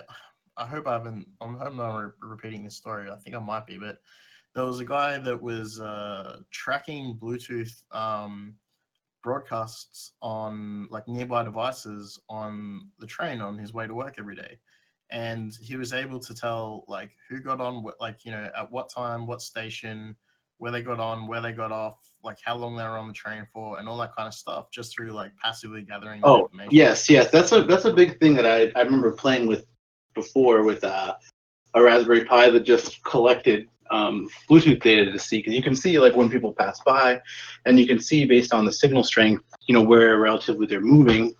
And if you have two of them, then you'll be able to triangulate where somebody is directly. Aren't they doing that in the United? They're doing that in the United States right now with like that whole ALPR, and then putting that stuff like in the light poles on the highway. So as you're passing by, it's pulling intelligence of where you might have been or whatever. You guys see that? There's actually a good talk on this called "Surveilling a City for Fun and Frivolity." Yes, that was really, really neat. Where it's just about how much information you could just pull, just sitting there listening. And then like the Android developer Chainfire. I don't know, you guys, if you've done any Android hacking, you've probably used Chainfire's SU and root tools. So he wrote a tool a few years ago called Pryfy, and that's designed to just obfuscate wireless stuff. It just spams out like. It clones nearby SSIDs and their MAC address, and it spams out, changes names, changes BSSIDs, spoofs clients. It just constantly creates a storm of Wi-Fi activity from the device that it's running on. What's the name? And if you carry this around in your pocket, it negates any kind of identification or anything of what your device is actually doing based on like networks that it regularly scans for. It actually blocks your device from actually scanning for any known APs, but it spoofs what other people are doing around you. It copies exactly what it sees on the airwaves and replays it. And I've seen other people. What's the name of the tool? I think he based it Pryfy. And he didn't invent this technique. He based it off some script, proof of concept script someone wrote years ago that used WPA supplicant to do the same thing. Nice. It's interesting. Cozy Bear just posted in the Voiceless Voice about screwdriving as well. If anybody's, you guys know, someone want to? I don't want to explain this one. I've already explained some weird shit. Someone else explained screwdriving. Or driving for sex toys.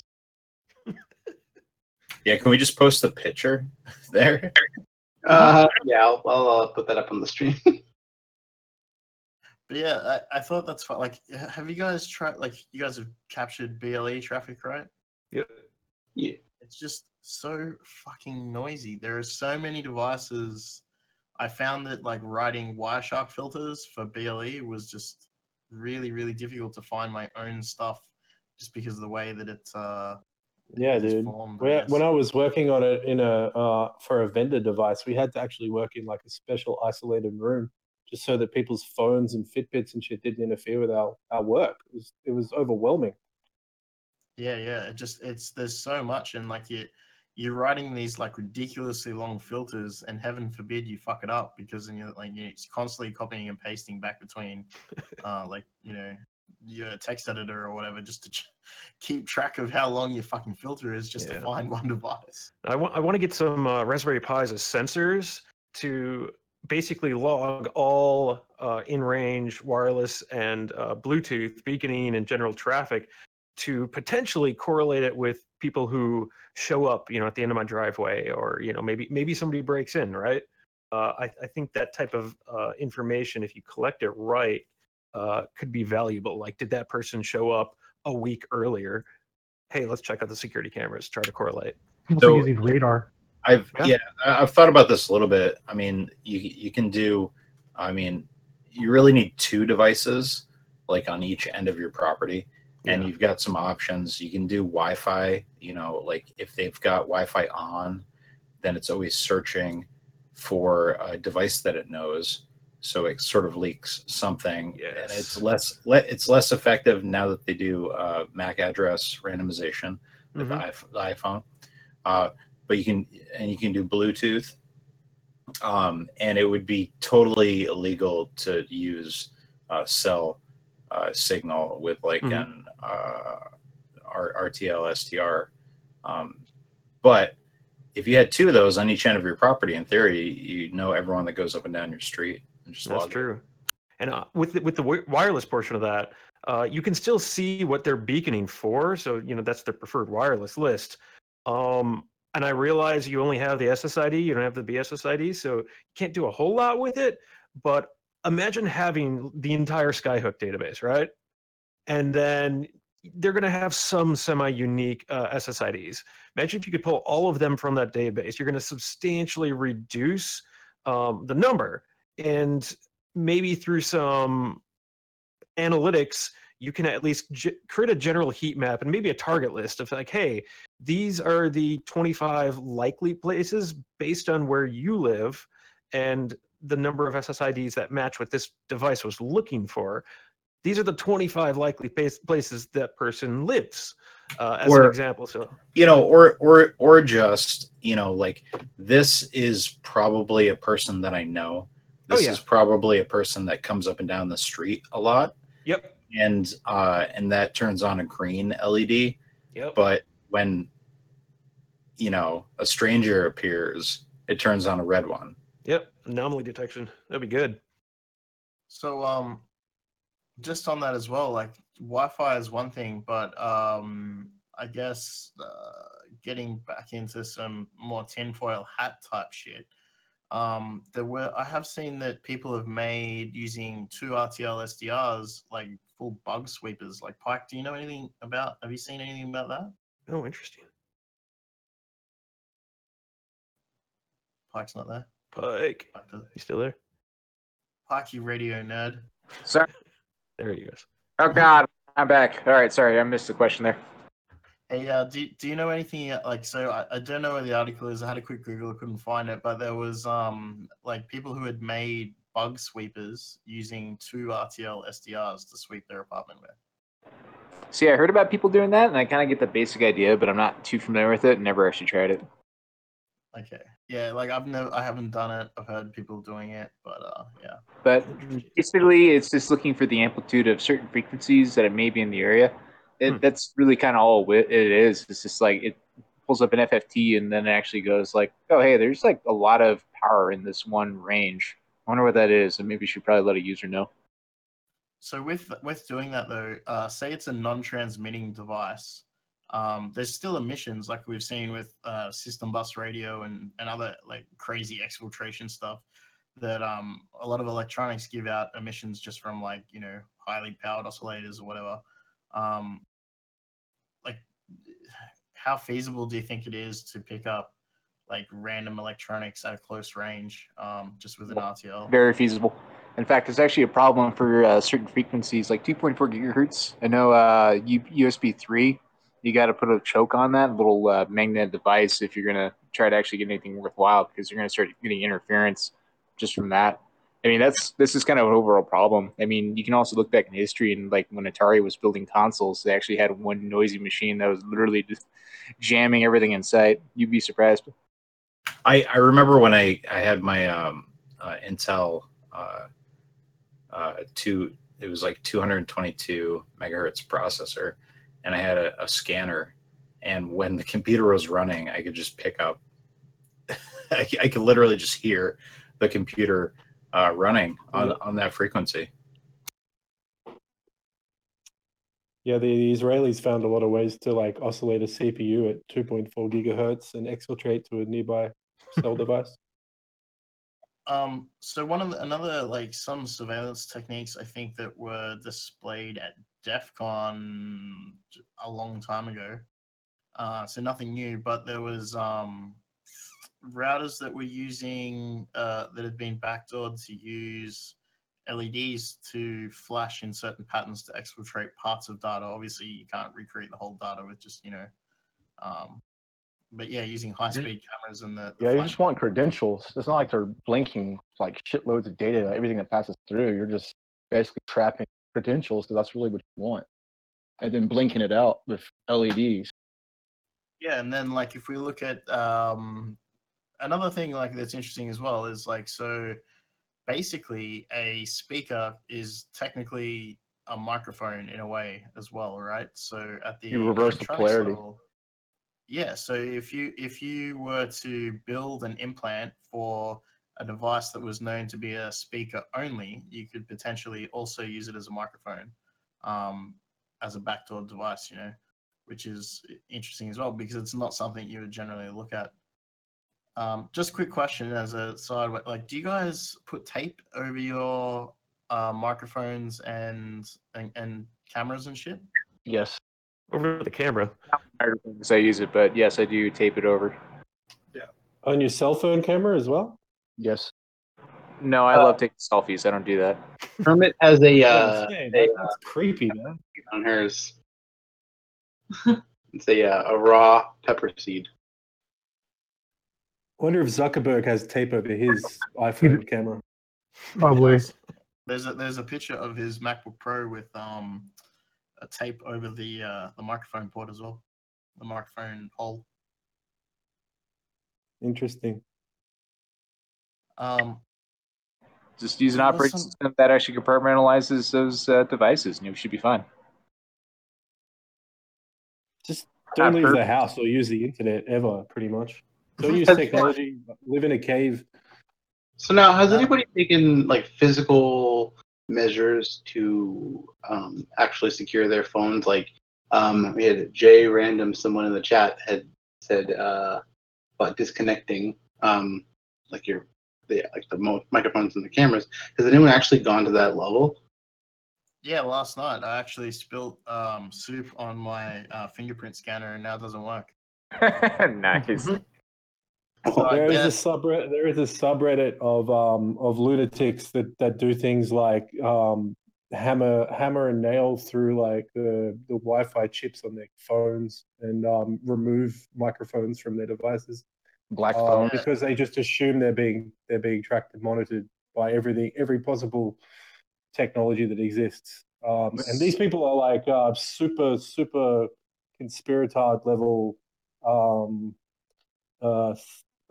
I don't want to name names, but like the air gap hopping malware kind of paranoia people. If you have a subscriber module, chances are you're being tracked because that's how your cell phone works. But also, like, just on the topic of that, like, there was some con where they went around where everybody's tag was RFID, and then they tracked people moving around the con, and then roughly replayed the movement of people at the con based on their tags. I can't remember which con it was. It was some years ago now. But a lot of people have now also started like using hole punches to punch holes through the EMV chips in their like credit cards and shit. Kind of makes it invalid at that point. Just FYE, if you're trying to explain to a cop why you got a hole punch through your freaking thing, they're gonna look at you like you got a void freaking license. Yeah, well, so I've got a recent passport from Australia, and like any passport from like within like the last 10 years has RFID like right in the middle, and yeah, you can buy like at DEFCON just the vendor stalls for like I think they're like $10. You can buy them online obviously as well, but they're just like RFID blocking passport sleeves, RFID blocking wallets, all that kind of shit. Or just put it in the microwave for a little bit. I mean, it broke. I'm sorry. Yeah, it doesn't work with this huge black stain on it. I have no idea why. We haven't really talked about counter surveillance techniques that we could use on a day-to-day basis. Don't just stand next to anything that could be a diaphragm. I guess about, counter-surveillance ties into a lot of pretty much like counterintelligence, giving misinformation about your whereabouts. Doing simple things like leaving your cell phone at home when you go run to the store and grab beer real quick. I mean, do that. Right. I mean, did they track you? No, your phone is actually at home on, and they still think you're just kind of bullshitting. Yeah, but then you're on surveillance at the store. Like you're on video surveillance. Like, yeah, if you're not, no. All the plate readers got you as you drove over there. So your credit card to pay. You took the freeway and your tag went off. Eat OPSEC. So a question that I had posted kind of for the end, because it's almost 11:30 here. The question that I have for the end, I mean, I know that we can have more practical stuff that we can discuss and put in the show notes. But does anybody here think that we will ever be able to fully evade surveillance in some form, or are we sort of just hacking at weed? No, because if you evade all surveillance, it's kind of like something that's been taught to me before. I mean, you think of like blackout operations, stuff like that. I mean, like in Iraq, there was this base that had actually like night out operations. Unfortunately, they were in the middle of the city, so like in the middle of the night, you literally had this big dark spot in the middle of nowhere. So by practicing all of this counterintelligence and trying to be like private as possible, you're sticking out. I think there's a few ways that we see celebrities and media do a lot of counter information all the time. You know, like look at Trump. He just sends you on a fucking tangent and everybody follows that. The US government, you know, if you believe in UFOs, then the conspiracy is that the US government just makes up swamp gas stories and then that just sort of dies it down. You know what I mean? Like whatever. One final point I did just want to bring up that I meant to bring up earlier was like USPS were found intercepting Cisco routers in the mail for the CIA to backdoor, or the CIA, sorry, were intercepting like Cisco hardware in the mail, like to physically backdoor it. And sorry, go on. I was gonna say, like, if you are familiar with your hardware in any sort of way, and you open it up and you see an implant in it, like, well, like if you're actually paranoid enough to check, but like you can check a lot of these things, like they kind of stick out pretty bad. Yeah, I mean, well, so someone that just brought up this too, real quick. Bus64 in the chat here, they're doing it with laptops that was revealed in the Snowden leaks, where it's not even about hardware implants. That's, I believe it was some like MBR malware that was just completely invisible to the system that you would have known that was there had you not. I don't even know how to detect that kind of thing. Well, there'd be ways to, but you would never think if you're buying, like, say, straight from the manufacturer, a new laptop, that it would somehow be backdoored with NSA malware. Reminds me, there was one celebrity, I think it was the kid who played Harry Potter, who got tired of like paparazzi taking photos, so he just wore the same outfit every single day, so that no magazine would buy the photos because they didn't know how old they were. That's pretty clever. That's good. Thought about that. That beats the Marilyn Manson mechanism, which was to write "fuck" across his face. Didn't work at all. No, that's. Did you guys see the video of that cop where I guess people were doing surveillance on the cop, like paparazzi or whatever? So he would go out there to his car and be rummaging through a bag, and he put like a dildo on top of his car. Did you guys see that? Yeah, I remember. No. That's pretty funny. See if I can find that. We've got like science fiction countermeasures, like the scramble suit in a Scanner Darkly, and people are actually working on this kind of crazy stuff. I saw there was a Japanese guy that made like a hat that detected CCTV cameras and would it would emit some kind of light under the brim of the hat to scramble the video image. Nice. But wasn't there so somebody mentioned in chat yesterday about using IR to fuck with cams, but I mean there's a lot of cameras now that have IR lenses, have IR LEDs built in for night vision and stuff. But what about like there's those new materials that are being like the blackest black material where light doesn't get reflected? Like when do we start getting ski masks made out of that shit?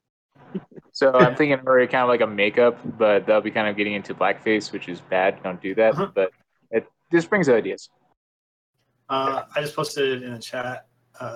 Dazzle camouflage is another one. Yep. Have patterns that create the illusion of depth. Yeah. Actually, what zebras evolved their stripe pattern for. It would be kind of cool to have a dynamic dazzle paint so that it's harder to pick up on and it keeps changing, so they can't match the same pattern. Maybe by projecting infrared on your face from the brim of a hat. Ooh. Potentially like with refracting light in different directions so that it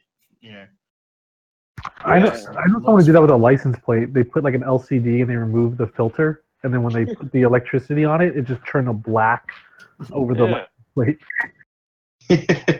Yeah, and that's kind of how the blackout windows work as well. Same concept.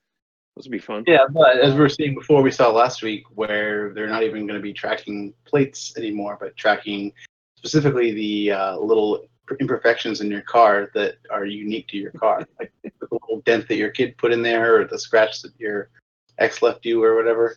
Yeah, it's like tracking the noise for like on camera lenses. Yeah. Have you guys seen? Have any of you guys flown on one of the Dreamliners yet? The like, I think they're Airbus Dream. Like I can't forget what one there. Okay, so the windows, normally in like you're in a plane and they have the shutters. Yeah. Instead of the shutters, they have these fucking.